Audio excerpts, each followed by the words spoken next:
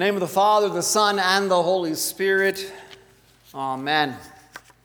Now, coming off of the 3-year series C, you've already heard in the month of October the gospel reading from Luke about the 10 lepers. That was when Pastor Stout was here, actually. I looked it up and I said, oh, yeah, I wonder what he preached on. He preached on Ruth, actually, if you don't remember. But I think it'd be good for us to consider the Old Testament reading tonight. But before we do that, Thanksgiving's always intrigued me because it's been, I don't know when it was actually observed per se as what the nation has decided to do, because really, when Christians come together, when Lutherans come together, we always are giving thanks to God. And so Thanksgiving is pretty much a daily, ordinary thing that you do. But it's not bad for the nation either. But when you look at it, here's some history for you.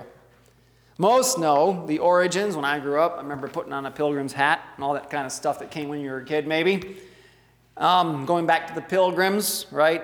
Plymouth Rock, coming from England. They envisioned this newfound continent as the Promised Land, similar to what God gave Israel in the Old Testament. Strangely enough, though, the date of Thanksgiving has jumped around a bit. We know it didn't come from the Pilgrims, the actual day, or the proclamation actually made by Abraham Lincoln during the Civil War for all the states. He established it a certain day, but not the day we observe today. Instead, it was Franklin D. Roosevelt who set the date in 1939 while dealing with the fallout over the Great Depression. One way he handled this ordeal was by moving the day of Thanksgiving. There was 5 Thursdays that year.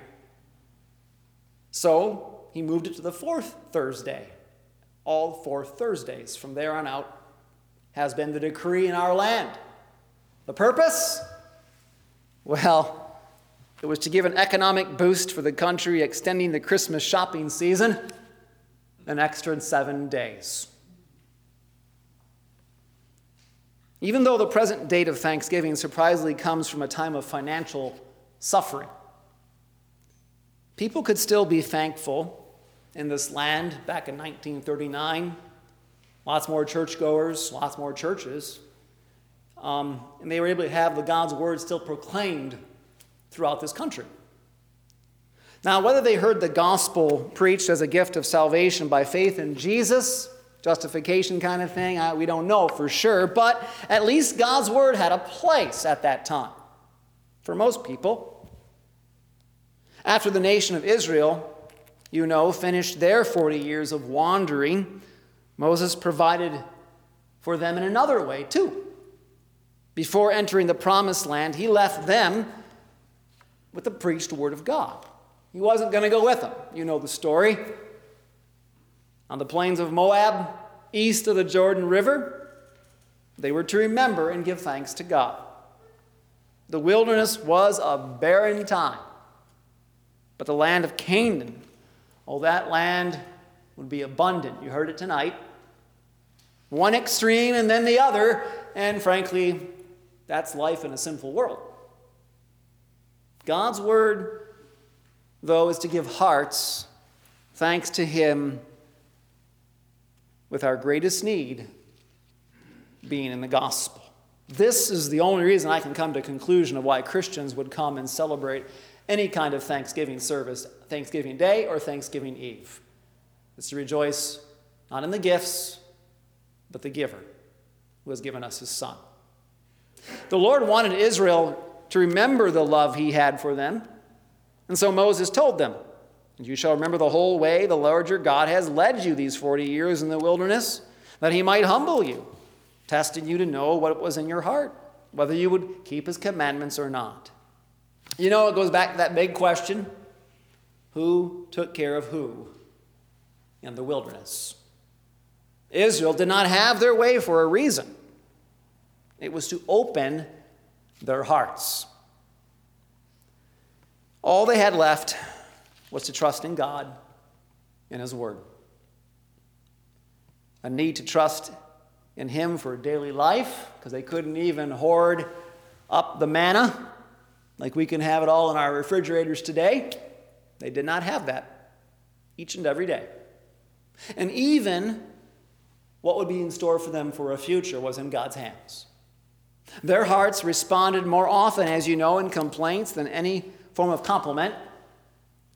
And yet God was faithful to his word. Nothing else would see them through failure, except the love God had for sinners. So as Lutherans, we're pretty much unafraid to confess that God is able to change ungrateful hearts. A whole year to trust God and be thankful. How did it turn out? Did we dare to count the blessings? Were the have-nots a dreary cloud over what we did have? There might be less at the Thanksgiving table because of death or because of some grave sin.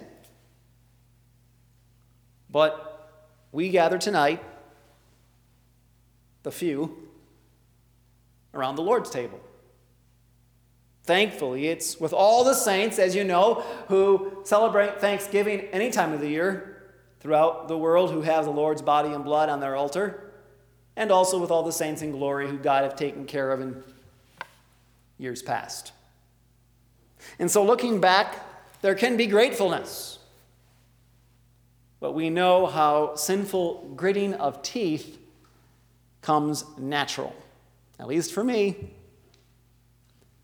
Luther writes it this way: "For even we ourselves do not understand our hearts, which is always open to God, but we do not understand our hearts very clearly, whether it serves God for the sake of the belly or not, unless we are tested by want and evils. The faithful heart loves, believes, and serves, while it struggles with wants and evils, just as it does in the midst of wealth and goods." So, in other words, baptism into Christ holds a grand promise that his word already has blessed us. Give thanks. It's for you all your days.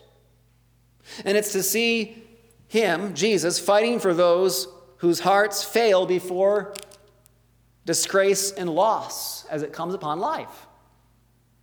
The perfect life of Jesus, then, is the greatest thing you have been given out of whatever anybody else wants to give thanks for. You know Jesus, you know his perfect life, and it stands against the dismal picture the devil seeks to paint about life. This is not about the power of positive thinking. This is about the promises of God of which we are to believe as a gift, the perfect life, death, and resurrection of Jesus.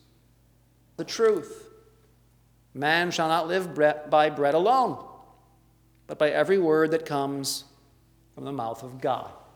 He said it in the Old Testament, but just in case we didn't get it, Jesus says it in the New Testament, quoting it to the devil when he's being tempted as the perfect man. Having remembered the past, the Lord wanted Israel not to forget his love for the future. Things were going to change. Moses proclaimed, "Know then in your heart that as a man disciplines his son, the Lord your God disciplines you. So you shall keep the commandment of the Lord your God by walking in his ways and by fearing him." So coming out of their hardship in the wilderness, God knew success in the promised land could just as easily turn into a curse. Abundance would creep in to cloud out hearts and create resentment against God. Had all that holding back denied Israel's potential, or maybe kept them from their good, kind of like the parents who don't tell the kids what the inheritance is going to be, kind of stuff. Or they'd be wasteful and foolish with it. No, the Lord had no joy in punishment, but God disciplined out of love to give faith in him, to trust in his ways. The purpose was to remain in his salvation, not theirs, self-made ways. Like the past, their future rested not in possessions, but thankfulness over possessing God's word. And so as Lutherans, we're bold toward the future, because God's word proclaims Jesus as Savior, not the situation of our country, not the situation of how we might feel in our own life and how things are going. Unlike what the pilgrims pictured as signs by what they built with their hands, they were Puritans. And Puritans, they strove to be pure and work hard. And everything they did proved that God was for them because of what they did in succeeding. But our promised land rests always in the hands of God's Son by grace as a gift. Puritans aren't around anymore. You can't find them. But God's grace is. He is there to protect sinners with his righteousness, especially when everything appears right and there is abundance.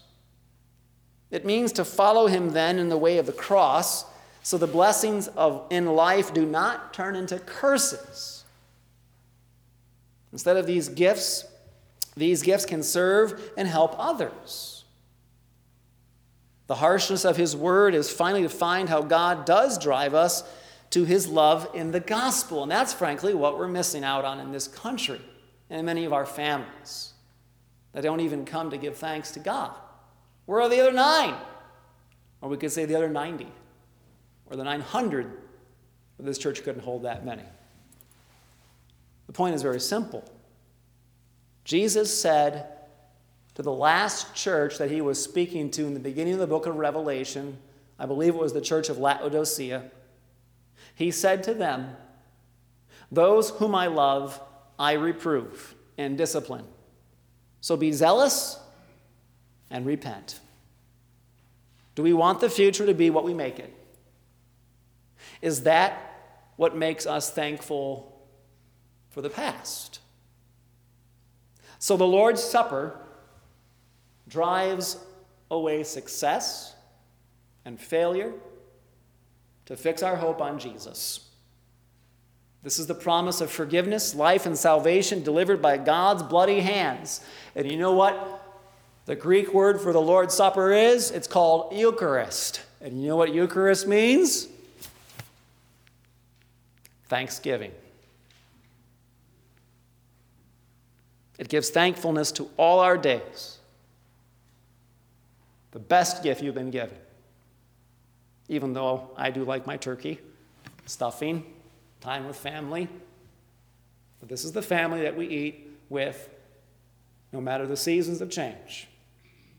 And so we can say with the psalmist tonight, I will sing to the Lord as long as I live. There's even a feast for people when they're dying and they get to have the Lord's Supper. A great Thanksgiving. God gives his word to set our hearts thankfully upon Christ alone at all times.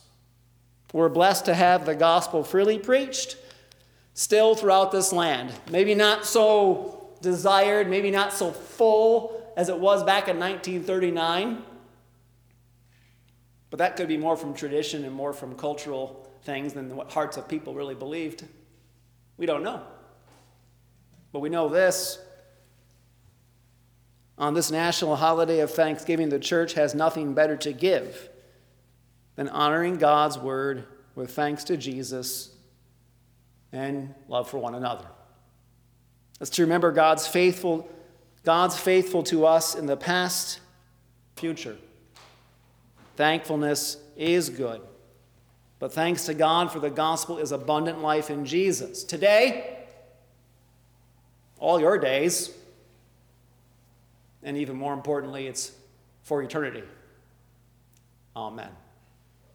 The peace of God that passes all understanding be with your hearts and minds in Christ Jesus. A reason to give thanks to life everlasting. Amen.